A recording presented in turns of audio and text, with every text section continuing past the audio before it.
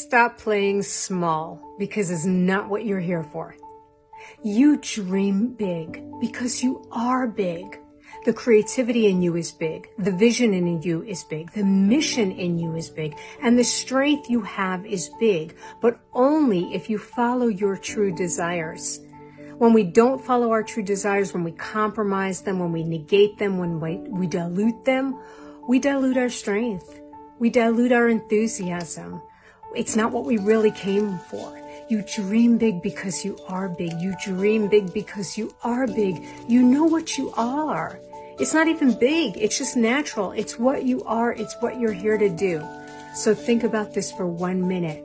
What are you here to do? What's your big dream? What's your wild dream? I want to hear from you. Drop me an emoji, drop me a comment. I want to hear from you. And if you like, make sure you like and follow because I want to help support your brilliance in this lifetime.